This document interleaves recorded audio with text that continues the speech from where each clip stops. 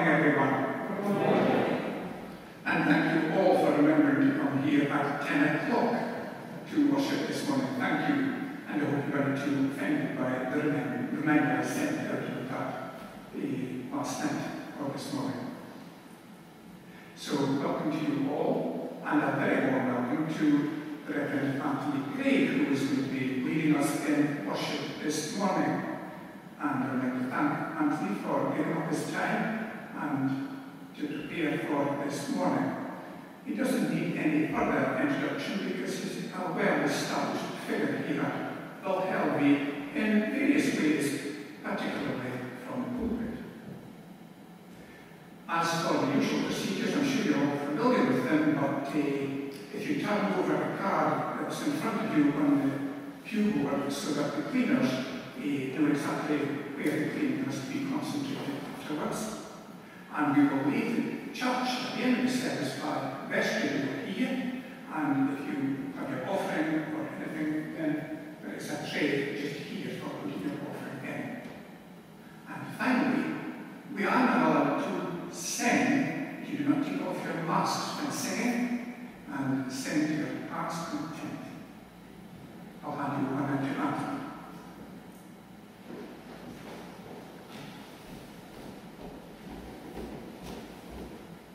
Thank you, Alan. It's lovely to be here, and not only did you get here at 10 o'clock, you found your way through the mist. There was solid mist all the way from Colston, I can tell you. So I think I'm going to light a candle, if I can make it work, just to remind us that Jesus is the light of the world and the sun is up there somewhere. But let us begin with some words to bring us towards our worship of God. Praise the Lord, you who are his servants. Praise the name of the Lord. Blessed be the name of the Lord now and evermore. From the rising of the sun to its setting, may the Lord's name be praised. There is none like the Lord our God in heaven or on earth. Praise the Lord. Now, Pat will come and read to us from James. Letter James.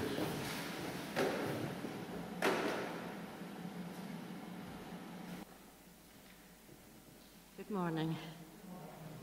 Our first reading is taken from the New Testament, from James chapter 3, verses 2 through to 12. All of us often make mistakes, but if a person never makes a mistake in what he says, he is perfect and is also able to control his whole being. We put a bit into the mouth of a horse to make it obey us, and we are able to make it go where we want.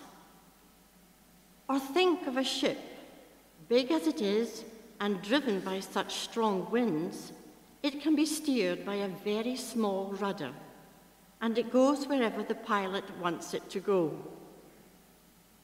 So it is with the tongue, small as it is, it can boast about great things.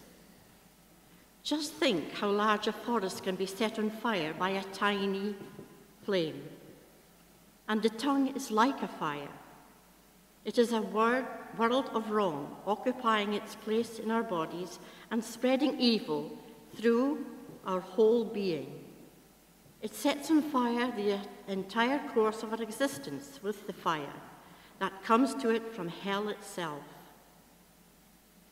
Human beings can tame and have tamed all other creatures, wild animals, birds, reptiles, and fish. But no one has ever been able to tame the tongue. It is evil and uncontrollable, full of deadly poison. We use it to give thanks to our Lord and Father, and also to curse other people who are created in the likeness of God. Words of thanksgiving and cursing pour out from the same mouth. My brothers and sisters, this should not happen. No spring of water pours out sweet water and bitter water from the same source. A fig tree, my brothers and sisters, cannot bear olives. A grapevine cannot bear figs. Nor can a salty spring produce sweet water. Amen.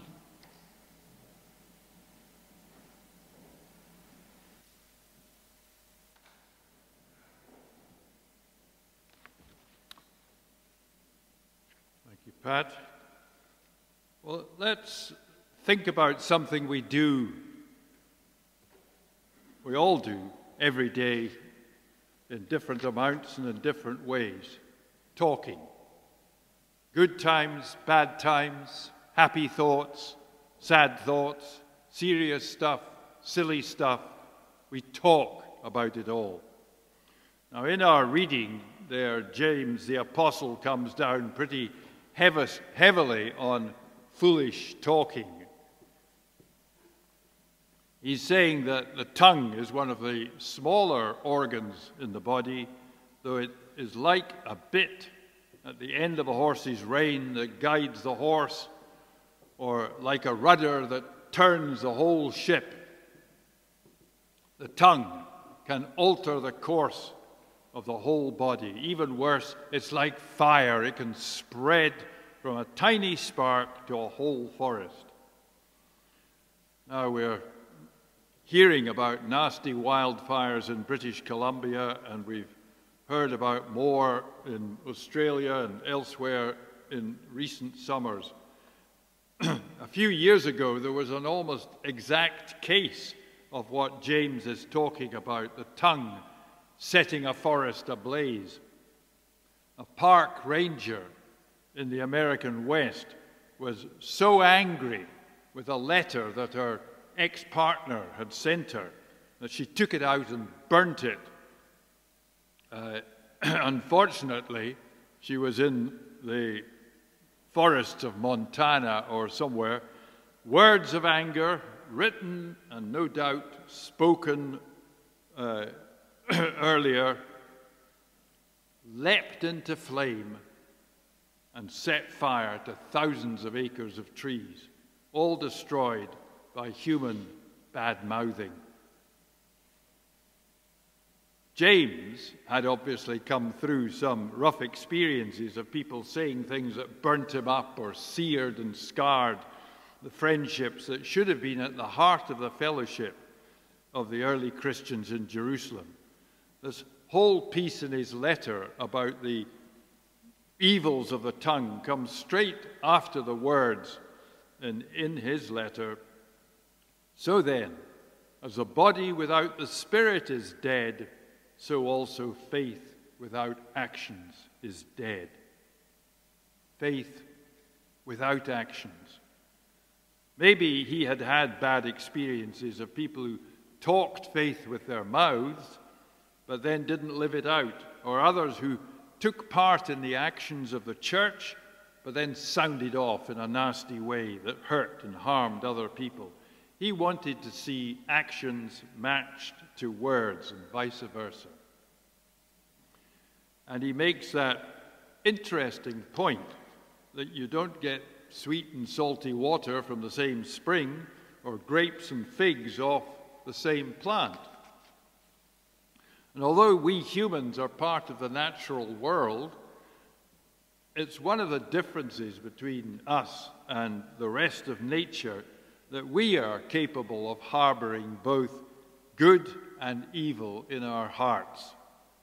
The tongue is capable of producing blessings and curses from the same mouth. How untamable is the tongue. Strong words indeed, and a helpful reminder where there is a good deal of physical suffering from war, from famine, or violence in the streets or the home. A reminder that words can cause as much, sometimes even more, suffering. Not just the words of hate, but also thoughtless words, words which just show how little someone understands or cares. and we all do it from time to time. As a philosopher king who wrote the book of Ecclesiastes in the Old Testament said, "Never be rash with your mouth, nor let your heart be quick to utter a word before God. For God is in heaven, and you are on earth. Therefore let your words be few."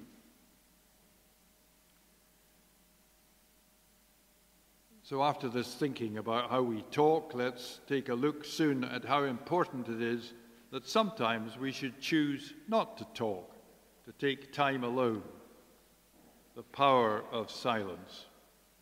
And at this point, I was going to neither talk nor be silent, but to sing. So Alan, can we sing, or are we going to get some music? Thumbs up in the high place. So we're going to sing 463, Fairest Lord Jesus.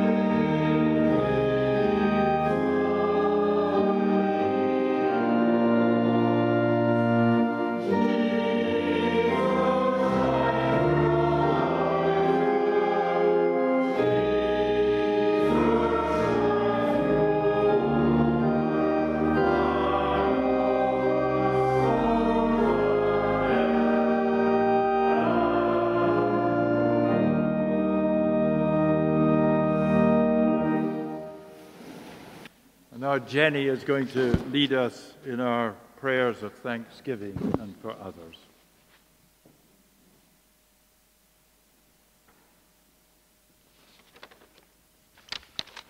Let us pray.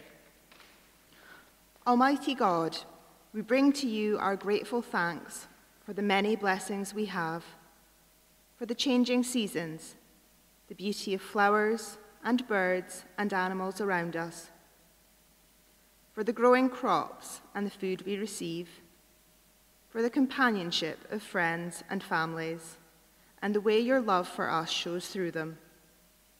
We thank you for the people who have taught us and inspired us and encouraged us, for the health to be here today and the faith to trust you for the future. And so we bring before you those who suffer from the storms of life, the man-made disasters, wars and hunger, miseries forced on others, whether by force of arms or just the easy words of criticism made by overactive tongues. We pray for governments and leaders, that they may think carefully and act generously. We pray for our health staff, here and abroad, as they work hard to vaccinate and to keep up with other illnesses. And we pray with all those suffering pain and hurts more personal, the heavy weight of depression, the sadness of broken relationships, the struggle to cope with bereavement. Jesus, you told us that your yoke is easy and your burden is light. So we bring these things before you, asking for your peace. We ask for the lifting of burdens and the loosening of the fears that so easily grip us, to let the light of heaven disperse them as the sun lifts the summer hour. We thank you that we have the chance to join together here today, and in your spirit also with the faithful who have gone before us, so that these and more prayers we bring to you day by day in the confidence that you are listening, that your love links heaven and earth. Through Jesus, our Lord, our Savior, our friend. Amen.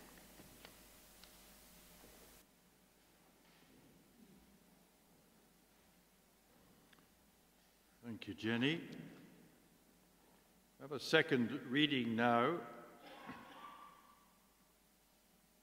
and it's from Mark chapter 9, verses 2 to 13. And it's the well-known story of the Transfiguration on the mountain. 6 days later, Jesus took with him Peter, James, and John, and led them up a high mountain where they were alone. As they looked on, a change came over Jesus, and his clothes became shining white, whiter than anyone in the world could wash them. Then the 3 disciples saw Elijah and Moses talking with Jesus.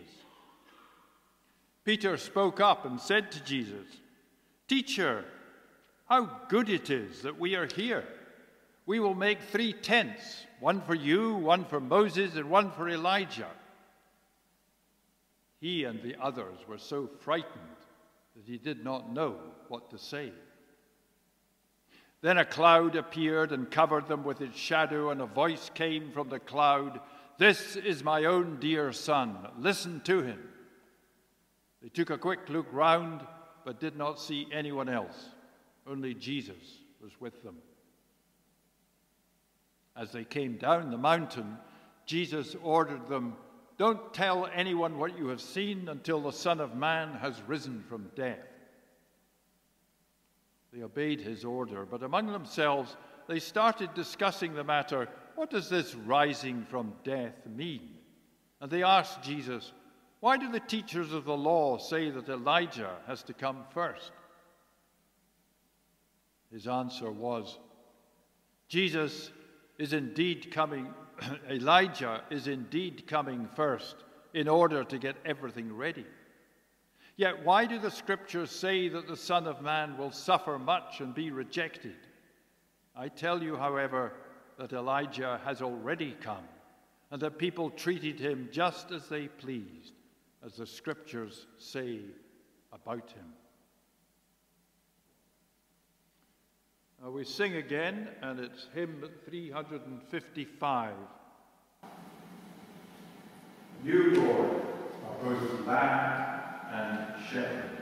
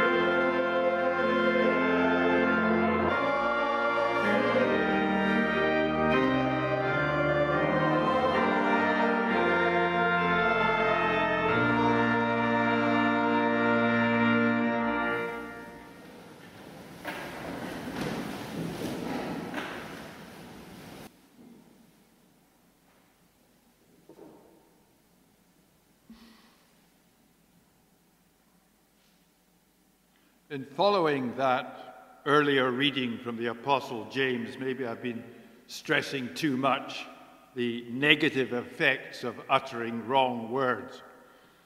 That is important for us to consider. But what about no words? What I'd really like to emphasize today is the positive effect of silence. Silence in today's world is one of the hardest things to do, to find space apart, to find quietness in the midst of the hustle-bustle of the world. But look at anyone who stands out today or in any age as close to God, and you will see that this is a quality that they have in their lives. Jesus himself is the greatest example of all. Here's someone who's rarely left alone. He's always being hustled by crowds of people. Everywhere he goes, people flock to hear him talk, to ask for a healing or a blessing for their children. His whole waking life seems to be busy with noise and clamor from other people. But even though the Gospels are only short accounts of his life, it's remarkable the number of instances that you can pick up of times when Jesus separated himself, went off alone or with very few others to pray, to be with God. His whole ministry starts just after his baptism with 40 days in the wilderness, with only the wild beasts and the devil, of course, for company. And that time of solitude prepares him for all the activity and struggle of his life, which is to follow. That's a special time. But there are also shorter times. Before he chooses the 12 disciples, the people who are to be closest to him, he goes off alone, as we're told in the Gospel of Luke. When he hears about John the Baptist being put to death by King Herod, he goes off on his own. After feeding the 5,000, when you remember, he'd also been talking to the people all day, and that must surely have taken spiritual force out of him. He goes away to pray. And on another occasion, after a long night's work in Simon Peter's home, healing and caring for people, he gets up very early, long before daylight, to go out of the town to a lonely place. And when the 12 apostles return from their tour of preaching and healing, he says to them, "Come away by yourselves to a lonely place." Time and again, Jesus' response to physical effort and physical and spiritual struggle is to step back, to take the space to meet with God, to be alone. Human beings are sociable animals. On the whole, they find lonely places a bit daunting. Some people do go off on holidays alone, but thousands of others want to cram into cruise ships or onto beaches packed like sardines, maybe less just at the moment, but everybody seems to be determined to do it when they can. And now more people in the whole world live in cities than do in rural areas. For one reason or another, we choose to be crowded. Human contact, of course, is necessary, but the trouble with noise and bustle is that it becomes addictive. People can't do without it. So we get music in every shop. We carry it around with us as we walk or travel. We have a multiplication of channels on the radio and TV. We get very unused to silence. Have you ever heard an unscheduled silence on the radio? People are talking in some chat show, someone says something, and there's a pause. Nobody says anything, maybe because they're a little confused as to whose turn it is. But you, the listener, immediately sense there's something wrong. Nobody's talking, for goodness sake. There's silence. Ah! There has to be something wrong.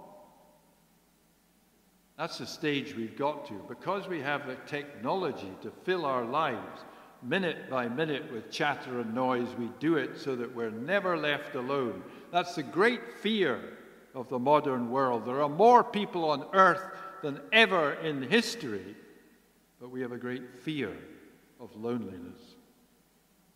Jesus calls us from loneliness to solitude. Loneliness or clatter are not the only alternatives in our lives. We can cultivate an inner solitude and silence that sets us free from loneliness and fear. Loneliness is inner emptiness. Solitude is inner fulfillment. Solitude is not first a place, but a state of mind and heart. Jesus physically took himself away to lonely places, isolated. But even in the midst of crowds, he had what you might call heart solitude. That is, he brought the inner peace he found in the lonely places back into his life in the crowds. And our reading from Mark tells us of one of the times that Jesus went in search of solitude with God. When Jesus took Peter, James, and John up the lonely mountain with him, they entered into an experience that was so strange and so God-filled that they were clearly rattled. The light of heaven surrounded Jesus, and they saw him talking with Moses and Elijah.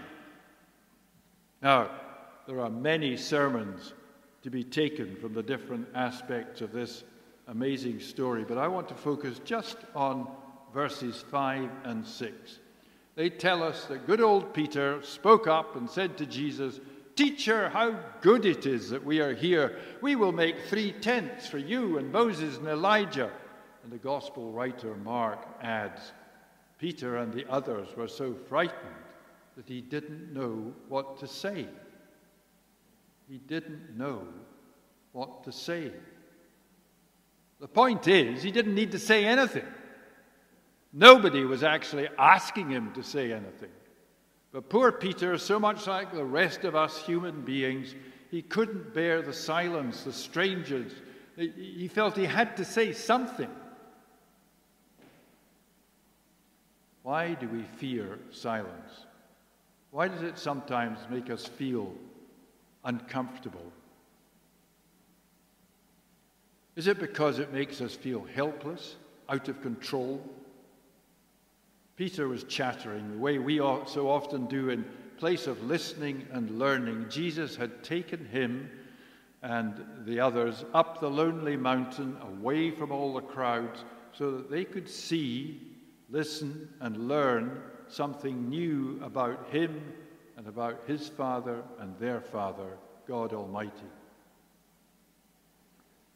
Don't let ourselves miss out what God is offering. Let us try to find that place and that space in our lives that gives us the heart solitude, which is not loneliness, but is the closest possible fellowship with Jesus.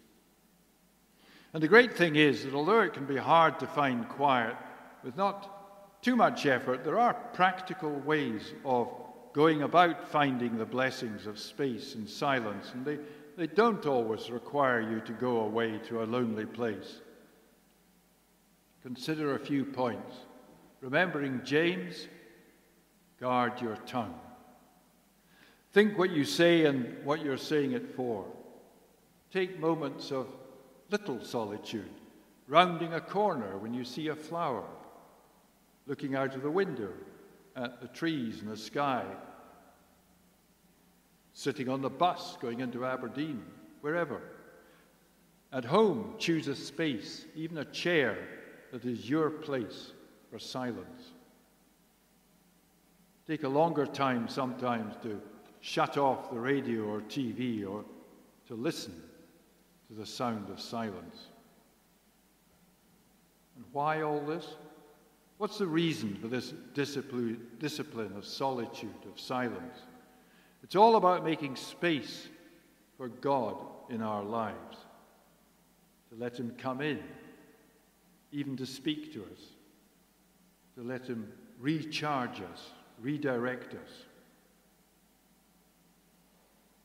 Now, I think my wife is going to be smiling behind her mask because I have a confession to make. I'm actually not good at this. I believe in everything I've just said to you about the need for silence, about the importance of making space in our lives for God to speak, or simply to sit quietly and worship him by admiring the creation he's made around us, even about turning off the radio and TV. I believe it all. I'm just not very good at it. Though I'm pushing 80 years old, I'm still learning. But maybe it could be a privilege of growing older that we have less need to talk and can find more time to listen to God. We can banish loneliness by finding space to enjoy solitude with Jesus.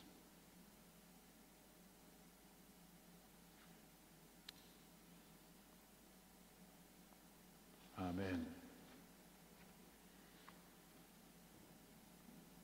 Final hymn, 606. Lord, you sometimes speak in wonders.